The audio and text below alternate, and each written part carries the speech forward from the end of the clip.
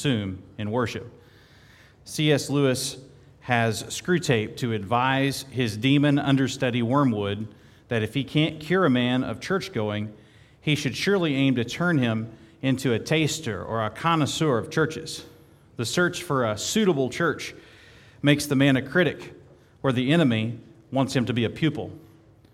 If we think of ourselves as consumers, we will view ourselves as the audience, and those that lead us in the service up here will be viewed as here to inspire and, even worse still, possibly entertain us, rather than understanding that God is the audience and that we are beggars made heirs of God through the Father's love and the Son's obedience and death and resurrection and the Spirit's new birth, and that we have now come by His grace to give something to God that He alone deserves, and that we can only give Him through Jesus Christ in order that we might be what He made us to be, that is, worshipers, and that we might enjoy what He's made us to enjoy.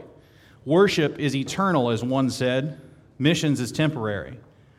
If we don't get our worship right, we won't get our missions right. If we don't get our worship in prime of place, we won't get much else right in the Christian life.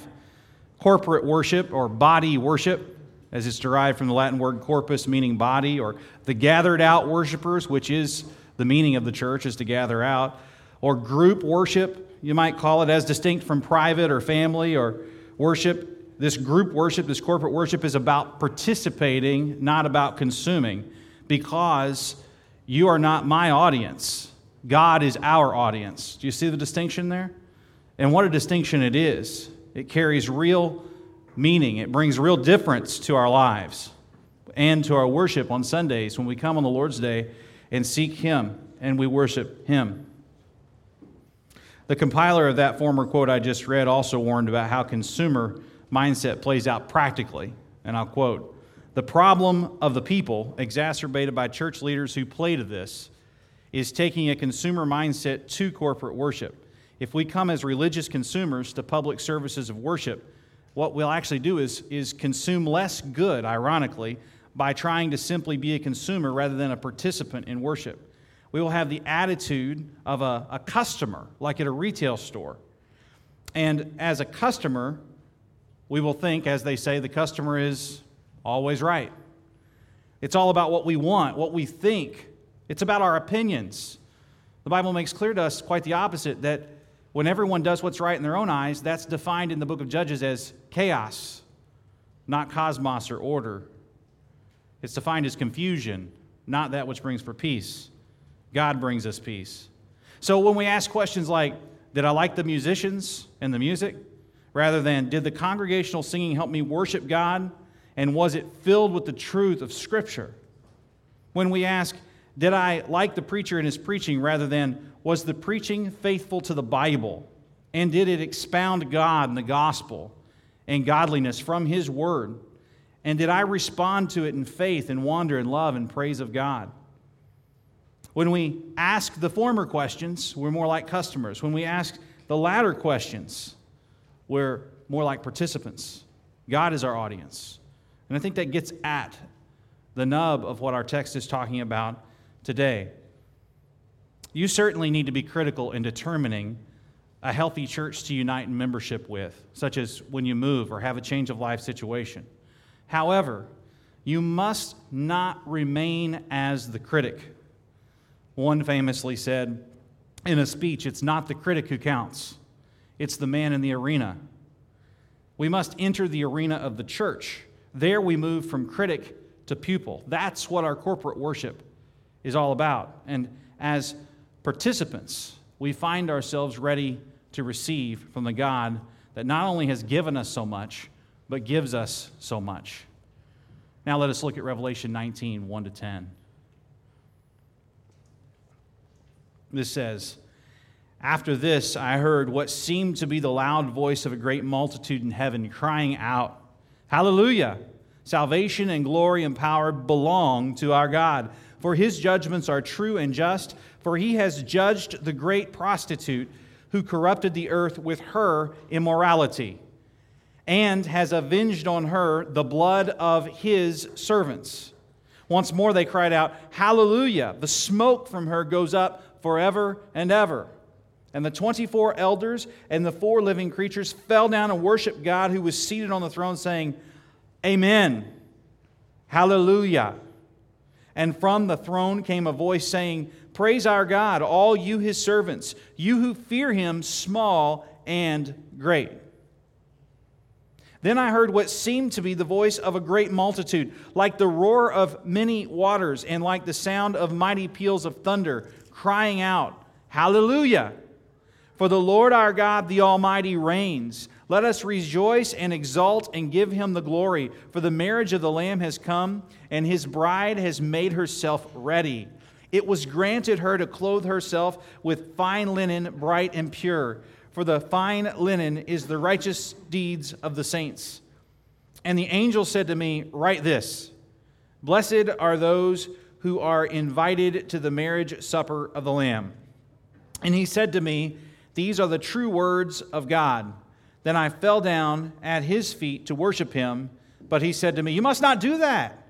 I'm a fellow servant with you and your brothers who hold to the testimony of Jesus.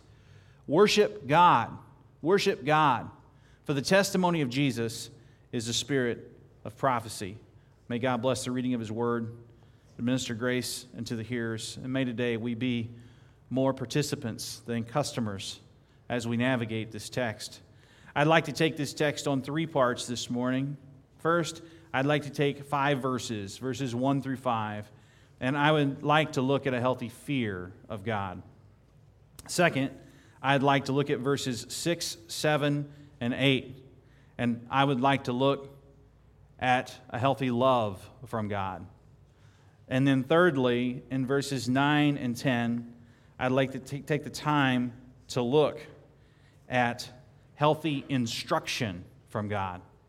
So our key themes in this text is, number 1, fear. Number 2, love. And number 3, instruction. There's lots of synonyms you could use for instruction, I'm sure, but I've chosen that word this morning with some degree of care. Now, before we get into those 3 points, let me offer a word of overview about this text. Revelation 19 is the 5th of 7 cycles of judgments shown in the book of Revelation. Those cycles are seals and trumpets and historical figures and bowls, and now we're in Babylon, the 5th cycle. We're going to see with the next judgments the white horse judgment and the white throne judgment. And there is an 8th and culminating act in Revelation. It's a beautiful end of the book in 21 and 22. It's where the New Jerusalem comes, which we should all be thankful for indeed. The 7 cycles that I'm describing here parallel one another. All cover the same time period leading up to the second coming, as one said, but each cycle does so from its own distinct vantage point. Later cycles, as we go through the book of Revelation, they have more and more intensification. The most intense phases of the conflict seem to really pop as we get into these latter cycles in Revelation and as we consider the second coming of Christ itself. So this morning, let us remember those 2 words that we read, worship God. Worship God. And I'm going to advocate this morning that God is readying for Himself a people to worship Him through a healthy fear. So our first thought for processing this morning, for consideration, for reasoning together about, comes from verses 1 through 5, and I'm sort of umbrellaing this, bringing an umbrella phrase to this, a healthy fear, as over and opposed to an unhealthy fear, to be sure. So God is readying for Himself a people to worship. Our text says, worship God, and it is through a healthy fear. It's probably worth noting from the onset of this first point the prolific usage of the word hallelujah in our text. If you were to count them, you would see it 4 times mentioned. And if you were to count them, you would count the only usages of the word hallelujah in the New Testament of your Bible. Hallelujah, hallelujah, hallelujah, hallelujah. And hallelujah is a word that is transliterated straight from Hebrew to Greek to English. Kind of like amen or amen, these are words that we would carry through across time and would have power in and of themselves across language. Hallelujah, praise Yahweh or praise God, is a common refrain in the Psalms 113 to 118, which are often called the Hallel Psalms or the Hallelujah Psalms, psalms that bring praise to God and look forward to the Redeemer. Those are psalms that we often consider, particularly around the time of Easter, or Resurrection Sunday. Hallelujah summarizes the theme of the sermon quite well, because worshiping God is about bringing praise to God, and it's the definition of hallelujah. Now, what seems to be going on here is John the Apostle, as an older man, hears, as a part of his continued vision on the Lord's Day, as he's caught up in the Spirit, he hears things that he's supposed to observe and write down for the benefit of the saints. Not just for the saints that he knows of in the first century, but for the saints in every century within the church until kingdom come. And so it says here that the voice is loud that he's hearing, with this intensification in the book of Revelation, as these cycles of explanation of the end of time intensify. This voice has gotten loud, and there is a great multitude in heaven crying out as if harmonizing in unison, praising God. Hallelujah. Well, what are they praising Him for? Well, the text says that they're praising Him for what belongs to Him, what is His. And it says here that three things belong to God in verse 1: salvation, glory, and power. So we are to worship God with a healthy fear because God is so huge, big, eternal, powerful. And because God Himself authors, finishes, is responsible for, is the sole proprietor of your salvation and our salvation. There is an individual aspect to salvation, and there's a corporate aspect to salvation. You might describe your individual aspect as being a member singular of the body of Christ. But as this text will go on to explain, you should consider your salvation corporate, because what will we be known as on the day of the Lord? We'll be known as a collective, not a collective Babylon, but to the contrary, we're going to be known as a collective what? Bride, the bride of Christ. So there are individual and corporate aspects, and we need to consider both if we're going to have a biblical doctrine of salvation. And salvation and judgment bring glory to God. And so there's the trifecta. Another thing that you might notice in this text that helps us worship God by beginning with a healthy fear of God is that there is a possessiveness to God being ours. Now, if you look at your Bible in chapter 18, verse 4, you're going to see this kind of possessive language in that chapter as well, and it's indicative of a pattern in Scripture.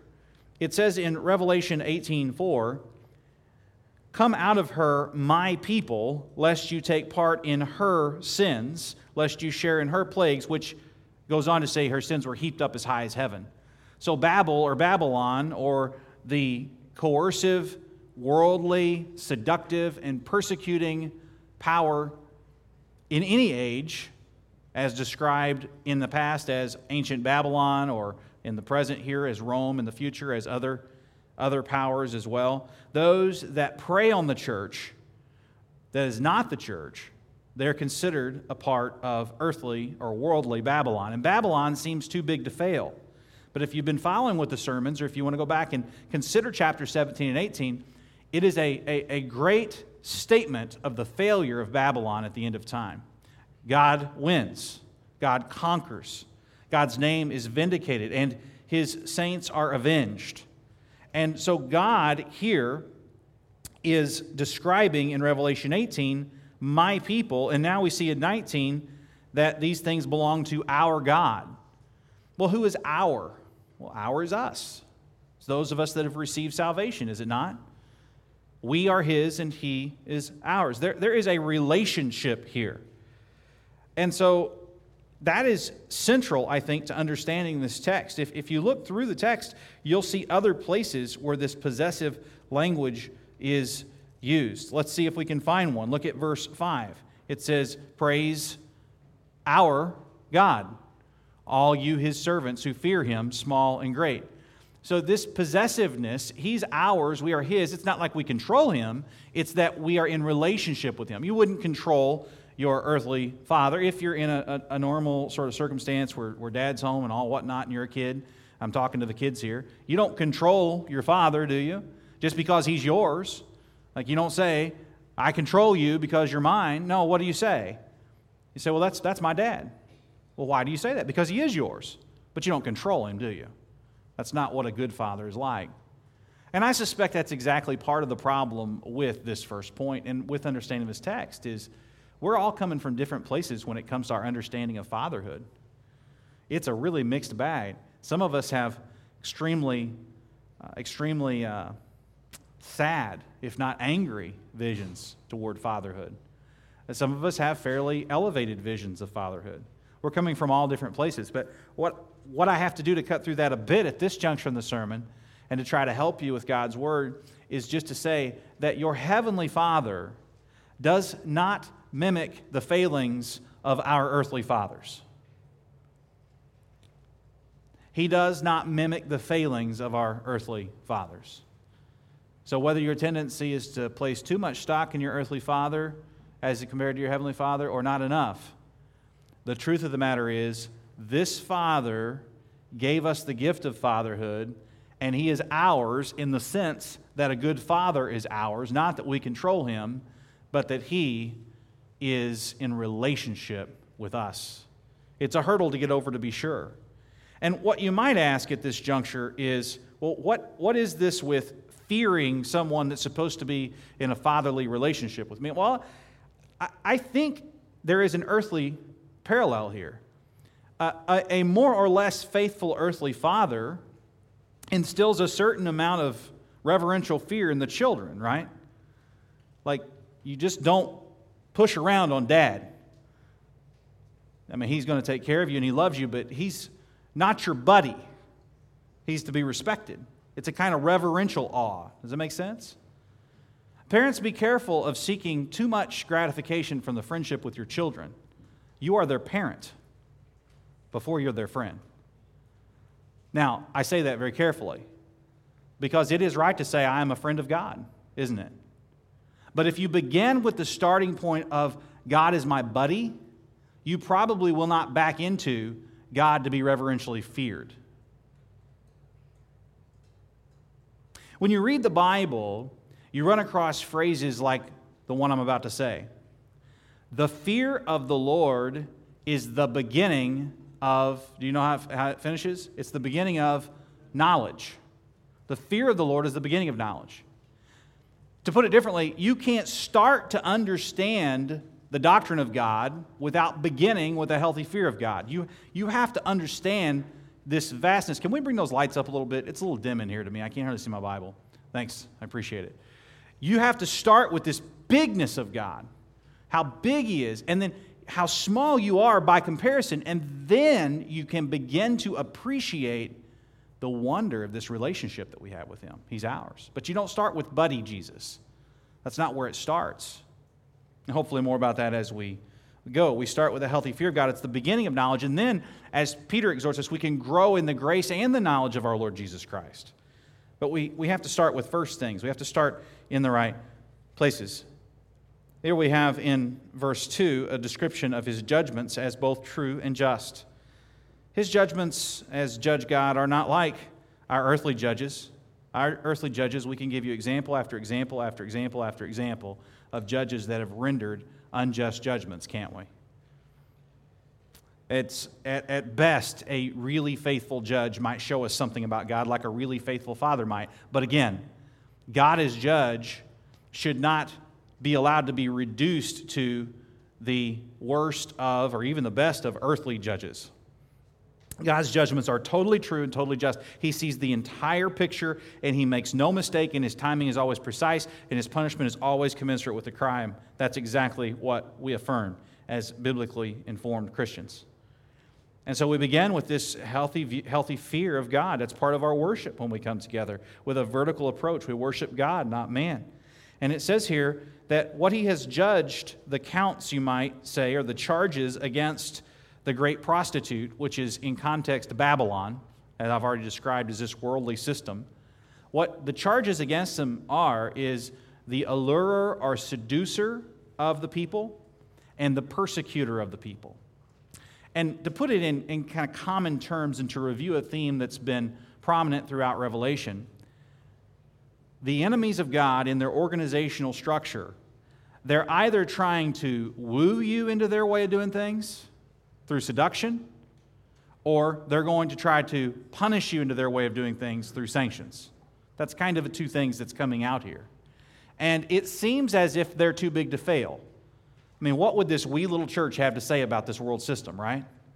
I mean, what would the bride of Christ have to say? What would you as an individual member have to say about this world system? Well, as it turns out, if our focus stays in the right place, a lot. As it turns out, our testimony of Jesus is powerful and effective and important, and it's exactly what we're called to say and be and do, is to testify to Jesus again and again and again in what the world would consider insurmountable odds. But God is calling a people to Himself to be part of His people in relationship with Him through the vehicle of our testimony about Jesus. We testify about Jesus, and fear is part of it. One author said about fearing Lord, the fear of the Lord is a pleasure to believers, for it is about enjoying His fearfully lovely glory. It's about enjoying His fearfully lovely glory. The fear of the Lord is a pleasure to believers. Differently, we don't have an impotent God. Like He's generating life all over the place. This is our God. As we're going to see, the Trinity testifies to this. It's God. It says here that God has avenged on Babylon the blood of the saints. It's as if it's a foregone conclusion. Those that do not fear God will bow to God as ruler, even if they never acknowledge Him as Father.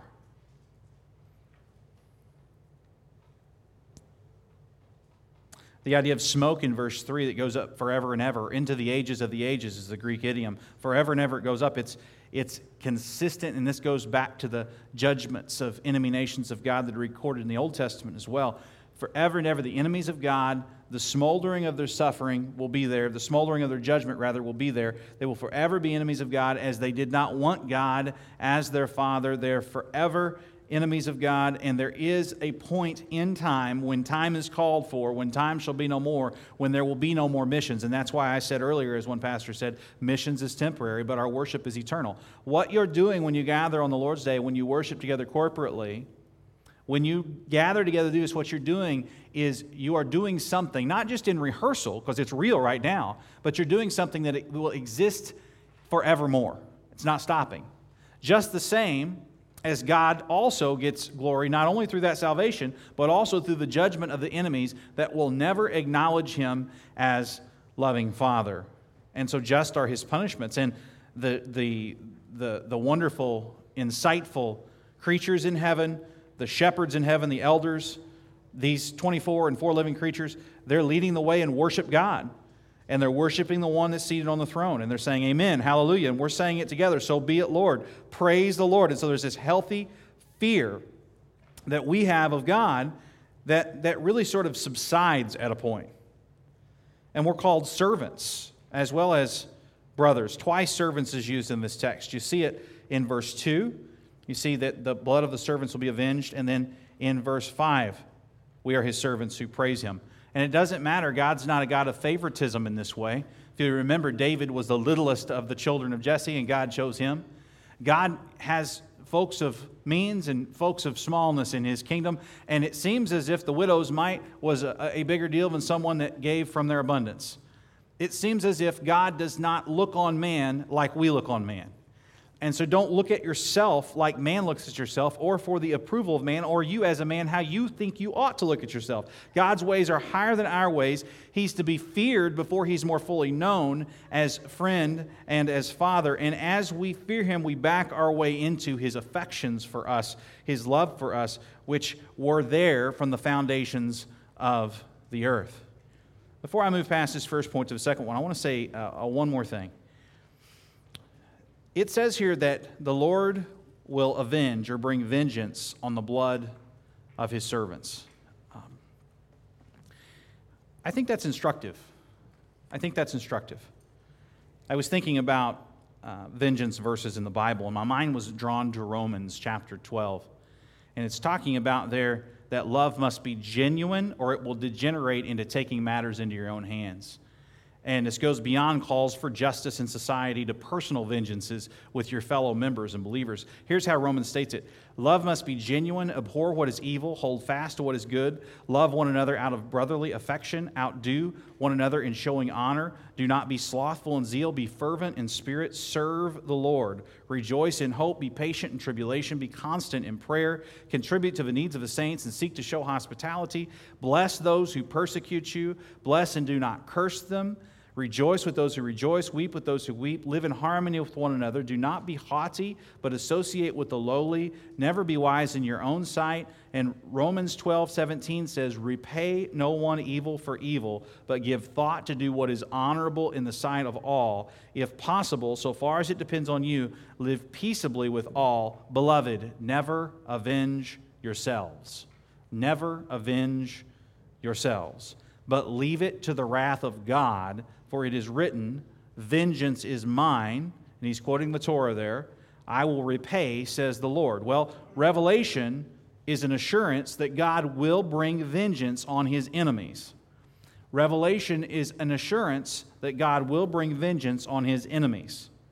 And so we need to be careful and take care that we aren't seeking to avenge ourselves forevermore in petty disputes amongst one another.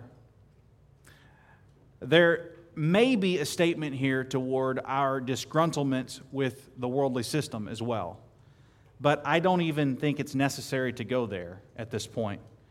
How about just one to another? How about keeping track for vengeance sakes one to another? Love keeps no record of wrongs, the Bible says. This text says, never avenge yourselves. Leave it to the wrath of God. And why would we want the wrath of God on our friends anyway? You know, I'm thinking about our worship together when we come together and started let out with that today. I'm convinced that the gospel, by the world's standard, seems too thin to bind us together in unity. But I'm also convinced that by God's standard, it's enough. You know, we might not agree on a whole lot of things out there, right? I mean, some wants to dig a basement for their house, and some wants to go broader with a ranch-style house. And so, you know, some people want big property, some people want little property. Some people want to live in an apartment, some people want somewhere else. Some people want to be here, some people want to be there. Some people have resources, some people don't. We have all different ideas about all kinds of different ideas. But I will tell you this, the demand for unity comes here. Our unity is in the gospel of God. And when we gather, our worship is to be united. And angriness gets in the way of it. Vengeance gets in the way of it. This is the place on the Lord's Day where when we gather as fellow servants, we praise Him together. And our focus vertically puts into perspective and sometimes lays aside any enmity that we have horizontally. I think we should look at worship more often as God's means to help us get over our differences. I think Revelation 19 frames it that way. We must move on to our second point. Our first point was a healthy fear of the Lord, and how it readies us for worship. Our second point is not about a healthy fear of God, as if God is simply to be feared, but the way that God readies us. The way that God readies us through His love for us. So the first key word was fear, and the second key word is love. In this text, Babylon is guilty of idolatry and immorality.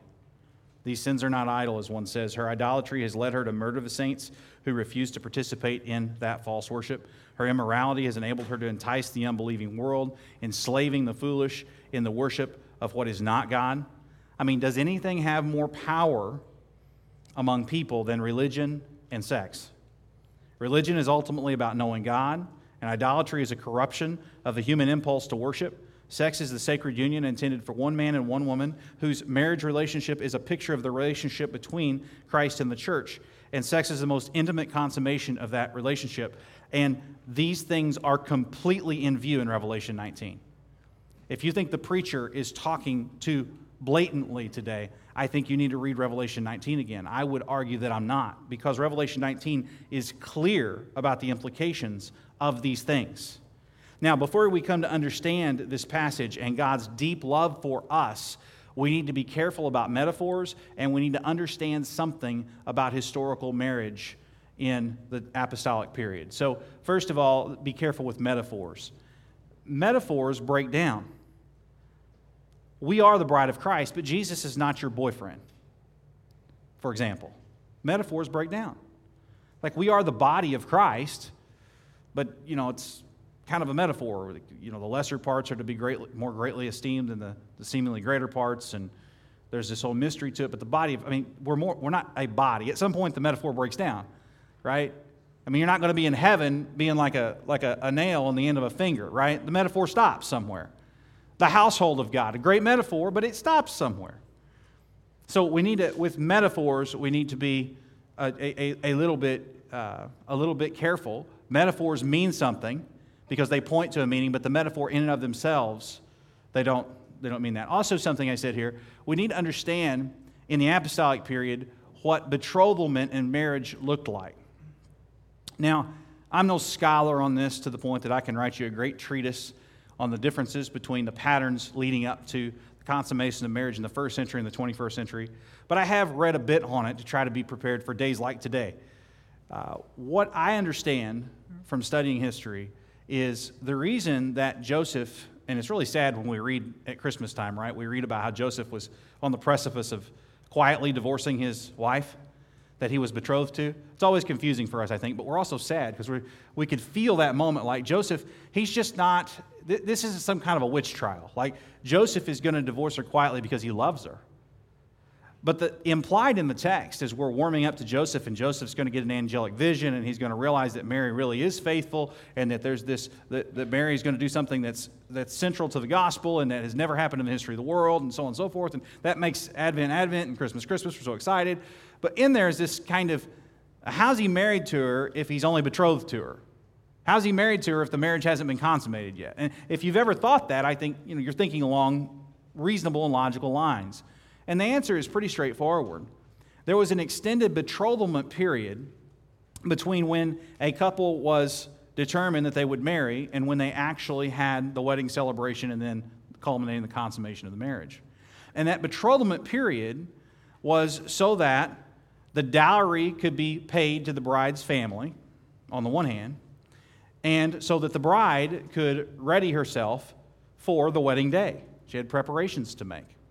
And I might also say along this line that betrothalment period carried responsibilities both for the groom and for the bride. In that betrothalment period, the groom might work for the bride's family in order to pay off the dowry or to amass the resources needed in order to show this is what I really want. And the bride would be readying for the wedding, perhaps her dress, her linens. This language helps you understand the verses we've already read and we'll now read again. Look at verse 6. Verse 6 says that, "Then I heard what seemed to be the voice of a great multitude, like the roar of many waters and like the sound of mighty peals of thunder, crying out, 'Hallelujah! For the Lord our God, the Almighty, reigns.'" There's this excitement, this giddiness in heaven now, this rejoicing in verse 7. "Let us rejoice and exult and give him the glory, for the marriage of the Lamb has come, and his bride has made herself ready." Think betrothalment period. His bride has made herself ready. It is granted her to clothe herself with fine linen, bright and pure. For the fine linen is the righteous deeds of the saints. So we have an explanatory note at the end of verse 8. What are these linens supposed to be talking about? It's not the linens themselves. It's the righteous deeds or Acts of the Saints. So that we don't have to wonder what the linens are describing. We know because it's right there in the text. To put it bluntly, in this betrothalment period between the first and second coming of Christ, when the groom's going to come for his bride, we are to be readying ourselves. In fact, the language is, we've been granted to ready ourselves for the wedding. That's what we're doing.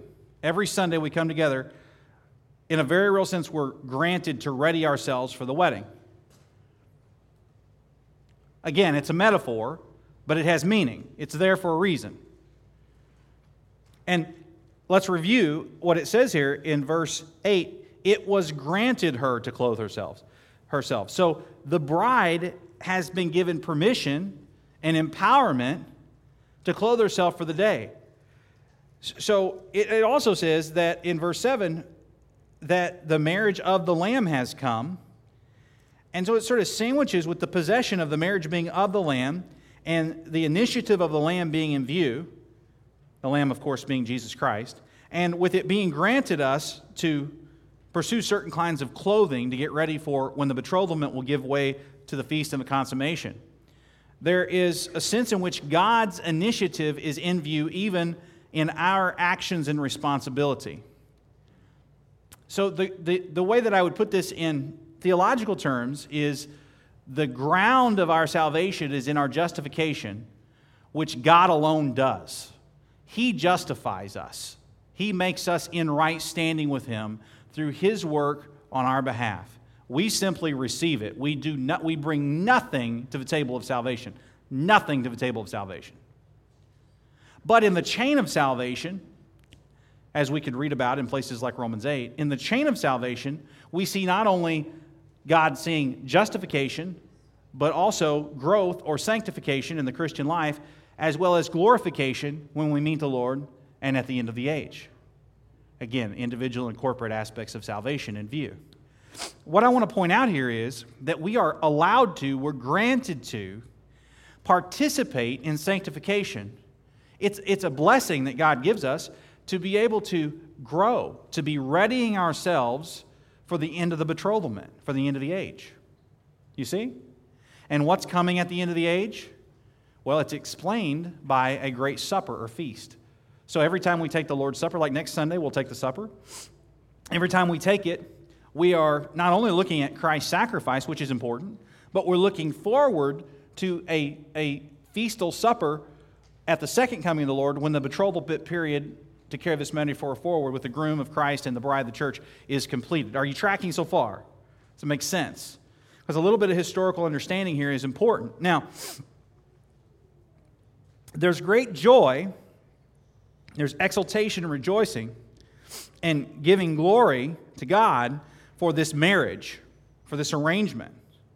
The bride is to make herself ready, and the way that we ready ourselves, apparently, is with the righteous deeds of the saints. So, in no way do I want to make this about our works as Christians. Your ground of salvation is in what Christ has done. However, as you are working out your salvation with fear and trembling, as the Bible says, because He who began a good work in you is faithful to complete it, as you're in life, you are pursuing sanctification. You're striving for holiness.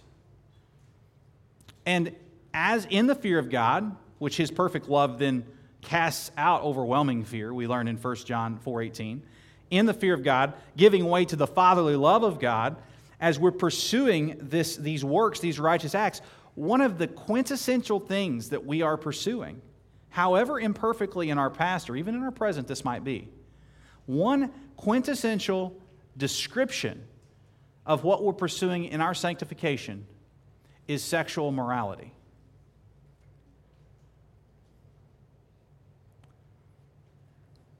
This is the reason why, in an uncharacteristic manner, 2 times already from this pulpit, I have called out a preacher in this country that declared from his pulpit that this Bible whispers about sexual immorality as compared to other sins.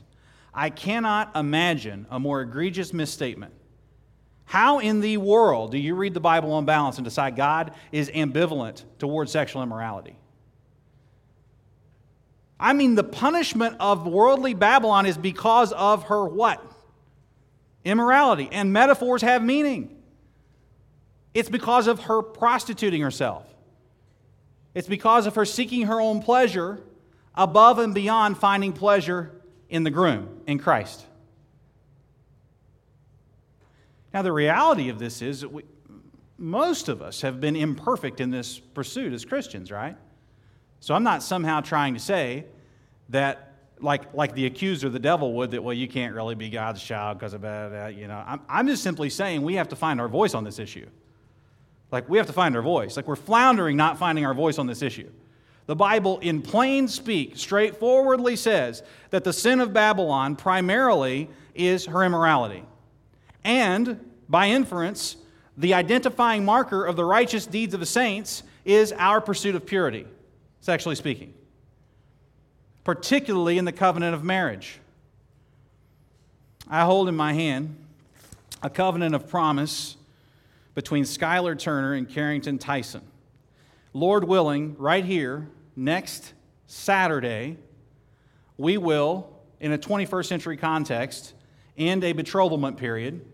That betrothal period didn't make them married before the wedding day. In our context, it's a commitment, but we don't call them husband and wife until then. But either way, whether you did or didn't call them that, the consummation is supposed to come at the end of the process, whether you're in a 1st century or 21st century context.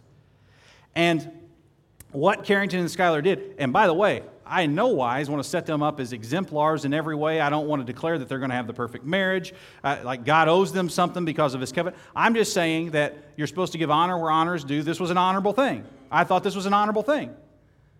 Like, if you don't have this as an example, borrow their example and testify to Jesus in borrowing their example. What they did is, it says covenant of promise. These are the promises we vow to keep with one another, to hold each other accountable to ourselves and to God until marriage. And number one is, I promise to keep myself pure from all sexual relations until we are joined by the covenant of marriage. At the end, it says these promises are binding until marriage and cannot be altered or changed, even by the consent of both parties, so as to keep one another from stumbling. Skylar and Carrington. Now, oh, well, that's really cute, isn't it? I mean, that's just so cute. Don't you just want to pinch your cheeks? It's just cute. You don't get it. You flat out don't get it. That's your idea. If that's how you look at this, you don't get it. I mean, you haven't read Revelation 19. You have no idea about the things of God, if that's how you look at this. Oh, aren't they just cute? They're fighting sin in a way we should.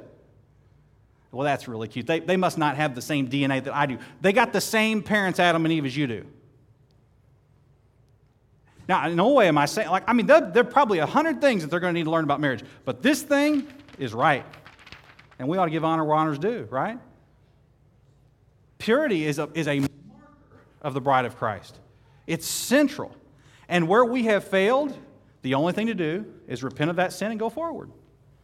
But we should not whitewash that dead tomb as if it didn't corrupt or rot the culture around us, as if our immorality is reserved simply for harming ourselves. It is a community-harming sin with community-harming ramifications. That's why church discipline is enacted on the sexually immoral man, as recorded in 1 Corinthians 5, because a little leaven leavens the whole lump. It goes through the whole body. And the implications for the bride of Christ, with the bread of Christ, in the supper of Christ, with communion, are obviously there. I don't stand before you as a person that's got this all figured out, that's perfect, or anything to that extent. All I'm saying is, it's time for us to make sure we talk the way the Bible talks when it comes to purity. It's time for us to talk that way. That may mean accelerating timelines for wedding dates. It may mean putting economic concerns on the back burner and spiritual concerns on the front. It may mean more discipline. It may mean recognizing, being honest about the fact that certain people at certain stages of life, or for all of life, have the gift of singleness. They've been called to it. It may mean many, many different things for many different people. I'm sure that it does. But the bottom line is, heteronormative behavior is not some political football when it comes to the church. Heteronormative behavior is God's desired behavior. One man, one woman, one marriage, one lifetime. And that's why they're going to throw us in jail. And that's why they're going to make fun of us. And that's why they're not going to like us. Because Revelation 19 says so. And I'll tell you something else. I just love how God works. You think, man, he's telling me a lot of something else. We're going to be here till 3 o'clock this afternoon. But I'll tell you how God works in all sincerity. I mean this from the bottom of my heart. I've read it before, but I've seen it play out. Even the pagan marriages, if it's one man and one woman for a lifetime, in a way, they testify to the gospel and they don't even want to. Like, it's got to be Romans 1 kind of trickery from Satan as we approach the end of time. It's got to be trickery from Satan that we so mess up the role relationship between man and woman. I mean, we can't even describe maleness as maleness and femaleness as femaleness, right, in the culture. I mean, so Babylon it is. You make your choice, bride. Which way are you going to go? I mean, the contrast is clear. Oh, well, pastor, don't pastor me. I have a higher authority than you, man. And you have a higher authority too. It's God. And He didn't set this up for you to just sort of play, I don't care about. No, that's not how He set it up. This text is clear. I mean, it's right here at the end of your Bible. So I simply would say when people are married in a one-flesh union, operating with some kind of sanctimonious in that way, they're actually pointing to the marriage supper of the Lamb, whether they mean to or not. It's one of the reasons we hold up marriage as good, not only in a special grace sense, but in a common grace sense. Like it's a gateway to share the gospel when people understand maleness and femaleness in marriage. And it's a curse on our land that we don't. This is a pre-political issue. In the beginning, God created the heavens and the earth. And what does Genesis say He made? Male and female. And who was the officiant, the first pastoral officiant over the very first wedding in the history of the world? The garden temple officiant was God Himself, was it not? And in a worshipful setting, He stands before Adam and Eve, who He made, and He said the two will become one flesh, and this is very good. This is a good thing. It's only in Genesis 3 with the emergence of sin and the dragon and the serpent leading us into sin, Satan leading us into sin, that we wind up making a mess of it. So God He's readying for Himself a people, but He's doing it through love. See, it's not that He's here to punish you for everything you've ever done wrong. What He's trying to do is say, I know better than you know. Let's do this my way. From this moment forward, let's do it my way. The enemy will say to you, well, you can't possibly, you couldn't come to that way of thinking. Tell that to the Apostle Paul, who held the cloaks of people and organized the wanton persecution and death of authentic Christians in the first century before he wrote 2/3 of the New Testament after God saved his soul. This is about love. Marriage is about love. God is love. Before He was creator, before He ruled all that He created, He was perfect love in Himself, the Father, the Son, and the Spirit. Revelation 19, 6-8 says that joy comes to us when we embrace this. Look at verses 9 and 10, finally. After the fear and the love that are identifiable in God readying Himself people to worship Him and in how we worship now, we finally find the importance of being instructed, that worship is about instruction. Now, these are two things that we don't think go together so much, but they do. Our worship and reading the Bible and considering the Bible together, it's about instruction. There's a doctrinal core to it. The Bible is consistent because God carried along the authors as they wrote it down. And so the Bible's consistent. And what we find in these last two verses is the importance of our worship being instructed. I let out with this in the introduction. Sometimes in our customer approach to worship, in our consumeristic approach to corporate worship, we can think that our preferences are fully sanctified and that we ought to know what we are looking for in a church in worship. And the truth of the matter is, all of us have to make discernments whenever we choose a church to go to and a membership body to pledge with. But we instantly move, once we choose, from simple critics or consumers and customers to participants and worshipers. And we move to a place within that body where we're coming together every Sunday with a unity that may not be self-evident out there, and with a kind of uniformity within that unity in the gospel that is a testimony to the world of Jesus. And it's instructable and it's instructive. Listen to how this plays out in the last two verses. It says, the angel said to John, write this down, blessed, it's kind of like the Beatitudes. This is the fourth of 7 blessings in the intensification cycle of the blessedness of God's people in Revelation. Blessed are those who are invited to the marriage supper of the Lamb. That's neat, isn't it? It's like you've got an A-list invitation to a great event. You realize that of all the events that you got to get to in the next year, you realize that the most important event you're ever going to get to in your lifetime is the marriage feast of the Lamb. There is no more important event. You're not readying your linens and your dress code and everything else. There's nothing more important than that day. That's the day that you should have marked on your invisible calendar out there. When time shall be no more is this day. Right? And it's a marriage. Jesus and his church. And we're blessed if we're invited, and you're invited if you're saved. Isn't that good? Bring up the level a little bit in all this fighting for sanctification we're doing. You're blessed if you're invited, and you're invited if you're saved. Are you a child of the one true God? Have you received this gospel? Then you're invited.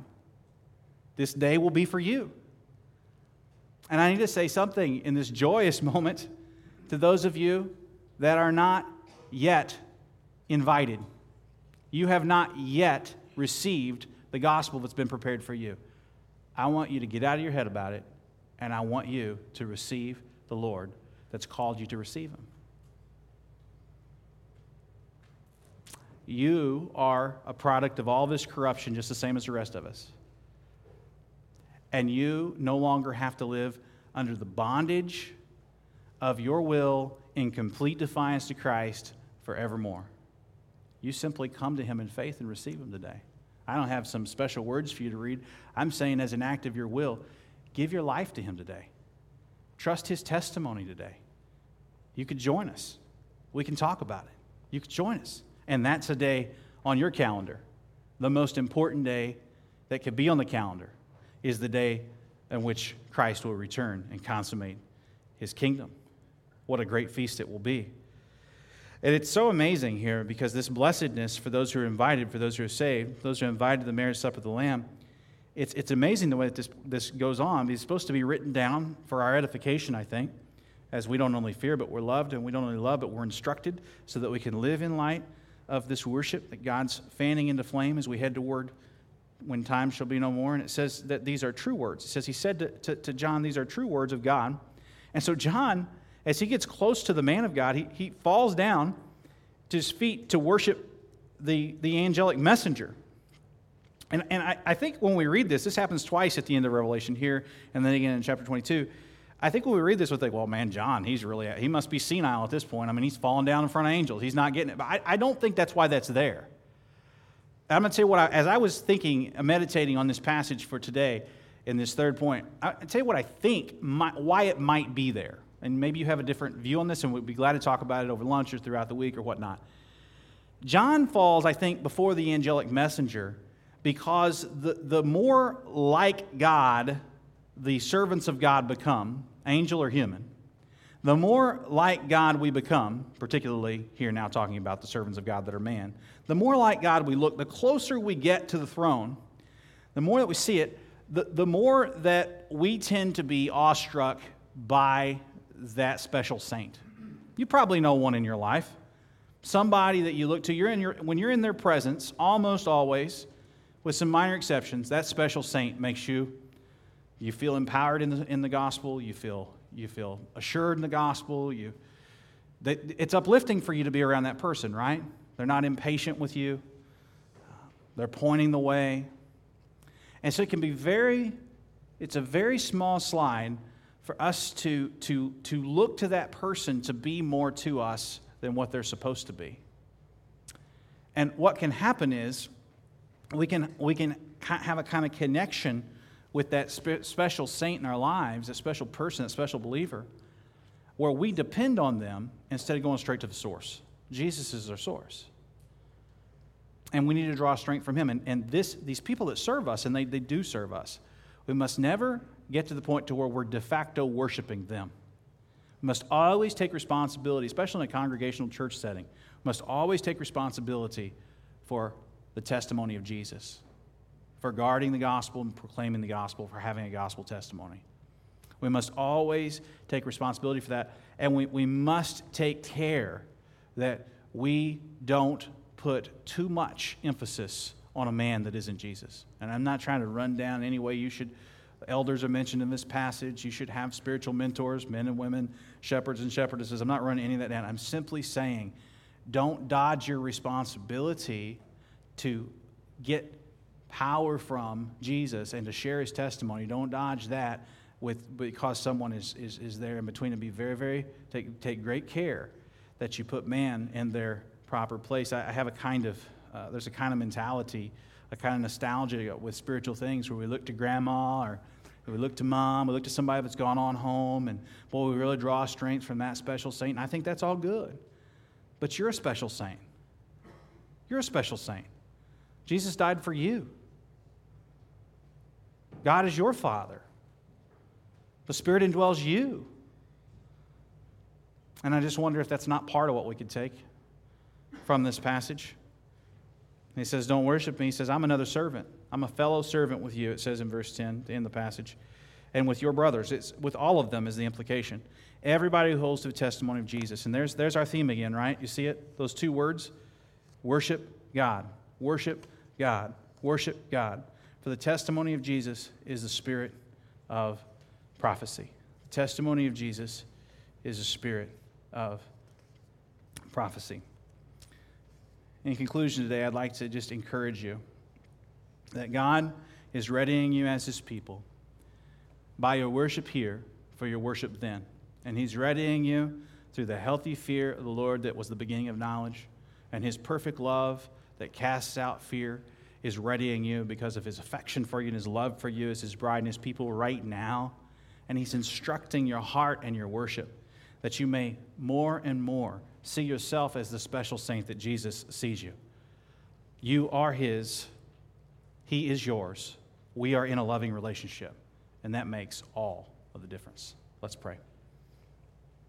Dear Heavenly Father, help us not to be distracted by anger,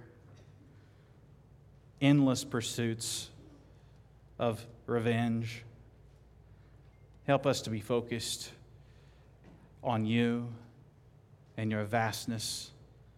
Help us to be sharing a healthy fear of you with those who need to begin in the knowledge of you. Oh Lord, help us to not be distracted by immorality, but to pursue the righteous deeds of the saints, to be dressed for the day of the end of our betrothalment period, when we as the bride will be adorned for the groom, the Lamb, at the end of time. And Lord, help us not to be distracted by special servants, by special saints that have pointed us the way, but are not themselves the way. Help us to let go of vengeance. Help us to pursue purity. And help us to pursue you and our worship with all the brothers and sisters throughout history, today and forevermore. In Jesus' name we pray. And before I conclude it, let's take about 30 seconds to consider how we might want to lift our thoughts up to God individually in prayer.